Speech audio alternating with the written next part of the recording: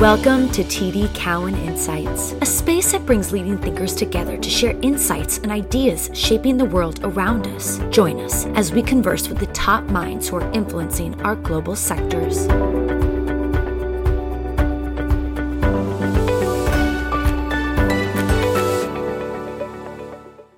Welcome once again to another episode of our Intellectual Capital podcast. I'm Larry Wiesneck, co-head of investment banking at TD Securities. And once again, I'm joined by my good friend and former colleague, David Erickson, senior fellow at the Wharton School. With that, let me turn it over to David to get things started. Thanks, Larry. Well, now that I guess we're back in school, and this is kind of the back to school edition of the podcast, I thought it would be helpful to start from what are you expecting this fall in terms of expectations for the markets, the Fed, et cetera, to really kind of set the table for the rest of the podcast. David, as you and I have joked before, and we will probably many times again in the future, if I had that crystal ball, I'd probably be doing something else. So I wish I could tell you specifically, but what I do think I can say in a more kind of general sense is hopefully a return to longer term trends. We've lived with an enormous amount of noise the last 3 years, starting with the pandemic, lots of interventions, obviously, and the distortions that were created by a lot of that. And I think the final, leg of that has been the last 18 months of very active central bank involvement in terms of interest rate moves, et cetera. And whether we're done or not, we're close to done with this most recent regime in terms of tightening. And so I think the market is dealing with that and has been for the last few months. And my hope is that as we get through the rest of the fall, we really start moving beyond what is the next, action from the Fed. And we're focused more on the real economy and then what that means in terms of valuations. Are valuations high? Are they low? Where are spreads? And we're doing that in a way where Mr. Market's driving it rather than intervention. So it's been, I guess, several months now since the TD Cowen merger. I thought we should start with how things are progressing and any recent developments that are notable.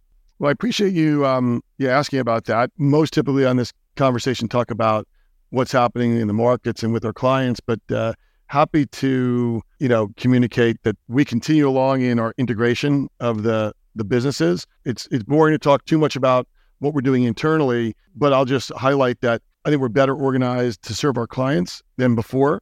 When you bring the two organizations together, in our case, the strengths of Cowen and then the strengths of TD Securities, as we stitch those together, we can just serve clients across more products.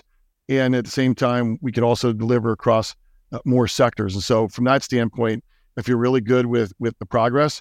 We're starting to see where the cross-selling is allowing our clients to benefit from one-stop shopping. And that certainly is what the goal is. We're still in the early days. We have to remind ourselves that, all of us as professionals want to see, what we really need to do tomorrow, we want to have seen done yesterday. So, not satisfied with the pace, but that's just because I'm a generally, positive person and think we can do more and do it faster. But really excited about that. And just a few examples in terms of things that we've been able to do. We've recently been able to announce a situation where, as the sell-side advisor, we were able to bring the buyer to the table and then with a separate tree, introduce, our leverage financing team and be a significant part of the buy-side financing. And so there, from the standpoint of our ability to help our client, we help multiple clients. We helped the company we were selling for. We brought a sponsor in who was the best buyer, and now we're their partner going forward as well. When I say we, of course, it's a collective we, because a portion of that was TD Cowen, another portion was TD Securities. Just to highlight, we're still operating two broker dealers and are in the process of doing the back end integration. But that's just an example of something that both organizations previously couldn't have necessarily delivered, right? At Cowen, we didn't have the ability to leverage finance around LBOs. And so we wouldn't have been able to deliver that before. And from the TD Securities side, adding in the M&A business from Cowen has allowed them to get both sides of the trade. So anyway, that's just one example. And there's many more situations where that partnership is creating new solutions for our clients. So it's been a while since we've actually really been able to talk about the IPO market. And right now we have, I guess, 3 pretty significant IPOs in the market. Obviously, people are anxious to say that the IPO market is back. But from my vantage point, it seems a little premature. How are you thinking about the IPO market today? And how are you advising clients as they think about potentially accessing the market, probably more likely in 24? I'm probably closer to your view that it might be premature to say the IPO market is back. Certainly, there's no benefit in being early in making that statement, because the reality of all markets reopening, and I can recall now, since we've been doing this podcast together for a few years, multiple times we've talked about a market reopening, whether it was the IPO market, the convertible market, right, the SPAC market, whatever it might have been.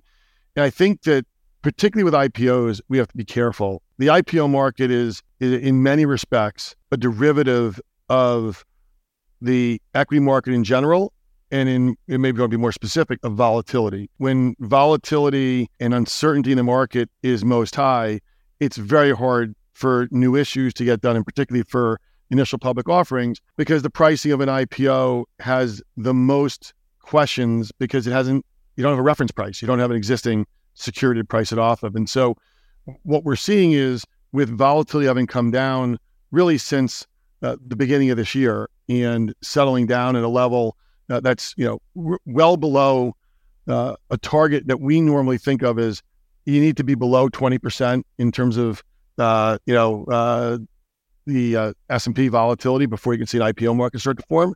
We've been below that now for a while this year. And so we're starting to see some big names come forward and look at coming to the IPO market. We'll know whether the market is resilient by how we price some of these high-profile deals, how they trade in the aftermarket, and then when we see some brave next issuers come forward who might be smaller, maybe a little bit less marquee names. They're not necessarily household names. When names that are, I'm going to use an example. I don't really mean metal bending, but when metal bending companies, for lack of a better term, come to the market and they can be absorbed and priced, then we have a real market. But it doesn't mean that I'm not excited to see a number of big marquee names come. That's the first test. And hopefully they trade well and lead to others coming to market behind. I think give it 3 months. Let's get to these deals get done in September. We're sitting here in early November, and those deals have been well absorbed. They're trading well. Others come forward. I think then for those who are a little bit less willing to be early, we'll be advising them, first quarter is probably a fair time to go. And I think if you look at the list of names, there are a lot of names who are waiting and watching to see how the next few months go, who are prepared to come in the first quarter of next year. So we could have a very robust IPO calendar in the first half of next year, assuming the deals coming now get absorbed well. Yeah, I think that's good perspective for people to think about. And David, the only I don't mean to speak. The only thing I'd add there is, for those thinking about coming on the early side, the key when you reopen a market, and this is just as applicable if we had said the bond market had been closed for a few weeks, or if we, even just secondary offerings, the first folks that come have to be priced at a bigger discount to fair value in order to attract the right buyers. Folks that come a little bit later are able to get done at tighter discounts to whatever the reference is. And so part of the trade-off that issuers have to go through, and the reason why it takes a while to rebound, is most people don't want to be early and be the one that has the biggest price concessions, right? And so that's one of the reasons why this tends to build slowly, and it's not a crescendo. It doesn't just happen overnight. So let's shift gears and talk about another market that's been relatively quiet, but again, starting to see signs of life, including my favorite snack food company, which was announced last night in terms of an acquisition. How are you thinking about the M&A market today? How is that changing, and how are you advising clients to approach? You talked about a specific example earlier. How are you seeing the M&A market evolve? I'll start with at the moment, we're seeing a lot of trades that are driven by the trend of fit and focus. When I use the term fit and focus, it doesn't mean companies necessarily getting smaller. Some might be getting bigger, but what it does mean is that it's about portfolio repositioning. So you might see an M&A deal where it could be a public company, it could be a private company, maybe there are multiple divisions, but they're not at scale. They may both have, let's say, a division that is subscale, and in a difficult market environment like we've been in, they start to question, why do I have this subscale business? If we combine these two subscale businesses, we get to greater pricing power, we get to a position of, greater overall economics, and both organizations contribute those assets. Next thing you know is you have an M&A deal where now you have a competitor that's better suited in the marketplace. That's the type of transactions that we were anticipating seeing, and you're starting to see come through the market. Sometimes it's I sell my division to a private equity fund. Sometimes it's the private equity fund selling a business that, it has some scale over to a public company that's adding to a division. But that kind of portfolio reallocation to say, we're going to come out of this most recent period and moving into the next stage of the economy in a stronger position than we were before is the kind of deals that we're seeing now, which is very different than I want to get into a new industry. I want to get into something totally different. I'm going to go buy that, what I'll call much more of a euphoric type of environment that we would have seen 3 or 4 years ago. Now it's much more rooted in competitive positioning. How do I grow my margins? How do I grow top line growth, but make sure it comes down to the bottom line?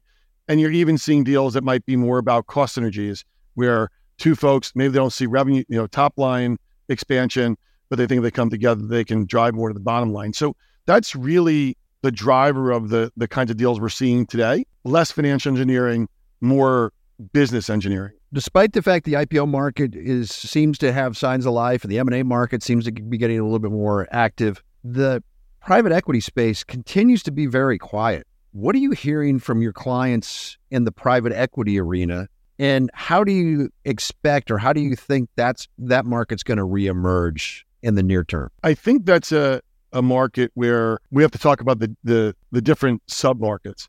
We've had this conversation before. I wouldn't say in the lower middle market or middle market that it's dead or even dormant. I think that's continued at pace because some of the features that have made it very challenging at the upper ends of the private equity market, such as the backup in the leveraged finance business going back to last fall and the chill that had on financing, et cetera, that doesn't have the same impact in the middle market because the middle market tends to rely on private credit, often relies on less debt levels than you would in the larger deals.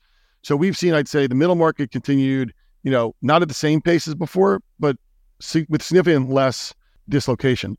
In the bigger deals, it's been relatively slow, to your point. What I think is changing the environment is, and I'd argue this a little bit like the IPO market, where we're seeing some tests now, and if they go well, I think next year could be a fairly busy year, is the rearview mirror, the same rearview mirror that's made it hard for folks to come forward and do IPOs because they looked at their last round and it was done at 70% higher than where they might have to get a deal done. After 2 years of that, right, ultimately, if they want to get public, they come public, even if it's at a big discount to the last round. We're going through the same thing with private equity, where sellers who maybe were unwilling to sell last year, but use an example, let's say their valuation would have been 12 times, EBITDA in 2021. They've had to go through a cycle before they get comfortable that their industry is now a 9 times multiple industry. And the private equity folks who might have wanted to buy that company a year ago were waiting, saying, I'm not going to pay yesterday's valuations for tomorrow's value, right? And so they had to wait. And now we're starting to see that capitulation where the sellers are starting to recognize if it makes sense to sell, these are the valuation levels. And at the same time, the private equity funds are less concerned about being embarrassed and buying at the wrong price because we are seeing a stabilization in rates. That stabilization in rates means they can lock in their financing, which means they can put together their models, figure out what the IRRs would be with less concern they're going to get it wrong. And so now you have a market, right? Because buyers and sellers can figure out if they can cross. And so we are definitely seeing that start to emerge. The biggest challenge at the higher end of the market, though, is still that the large syndicated loan market has not completely thawed, right? There's been some thawing. We've seen a lot of the positions that were brought on to folks' balance sheets in the fall and that were stuck have been, begun to be sold off.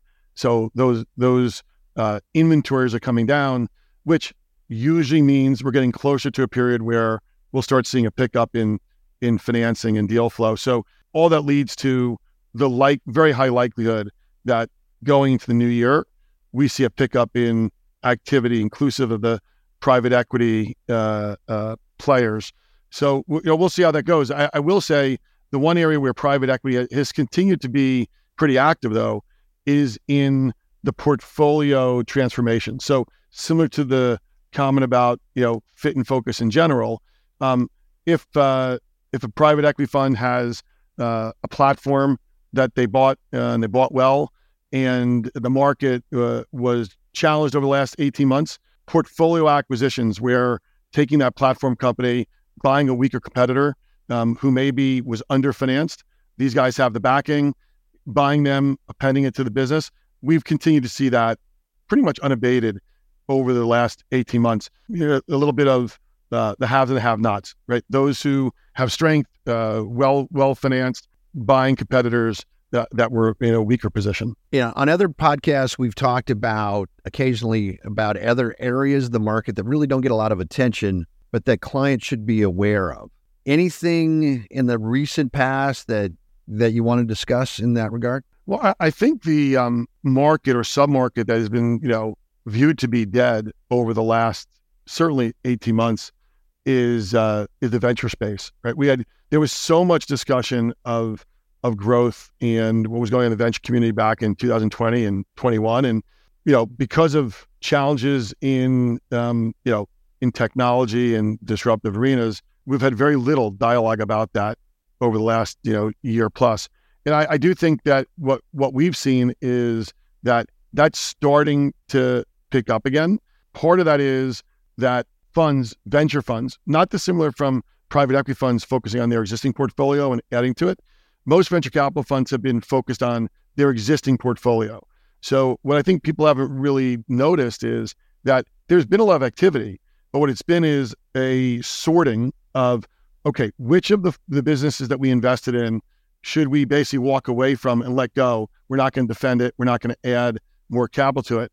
And which are the ones that, while it might not be an up round, it might even be a down round, in order to properly finance this, we're going to continue to invest because it's a great business, not just great technology, but a great business. Generally, that's been companies that have found a way to significantly diminish their cash burn, or even better, have found a way to get to break even, such that you're not funding a product, you're funding a company. And I do think that's a difference, right? Which is when you start to be able to show that you can have real margins, the venture community will continue to invest in you in second, third, and fourth rounds. And so that's what's happening as we speak. We've seen it now for the last 12 months, but it's been mostly under the radar. And that's crowded out a lot of new investing, right? People are focusing on their portfolio. I don't think we're out of the woods on that yet, but we are starting to see the beginning of ideas getting funded, and particularly if they're in hot areas. In our prep talk, we talked about things like AI and the such. There's certain areas where not only are they, getting a lot of attention, but they have the opportunity to be category killers. And in those situations, we're seeing new funding happening beneath the surface, even though you don't see it widely reported. So again, I think that the venture market has gone through a lot of soul searching the last 24 months, and we're on the uptick there as well. I mean, if I were to summarize, in general, it does feel as if a lot of the challenges that we've gone through the last 24 months are starting to go behind us. And then the only question becomes, what is the new equilibrium? And, that maybe for another conversation, we can talk about, is 2019 the right comparison? Is 2018 the right comparison? But it's clearly not the second half of 20 or or 2021, where there were a lot of excesses in the market. Well, at least the good news is that we're directionally going the right way versus some of the recent podcasts we had, back to when we were talking about Silicon Valley Bank and some of the other issues that we had earlier in the year.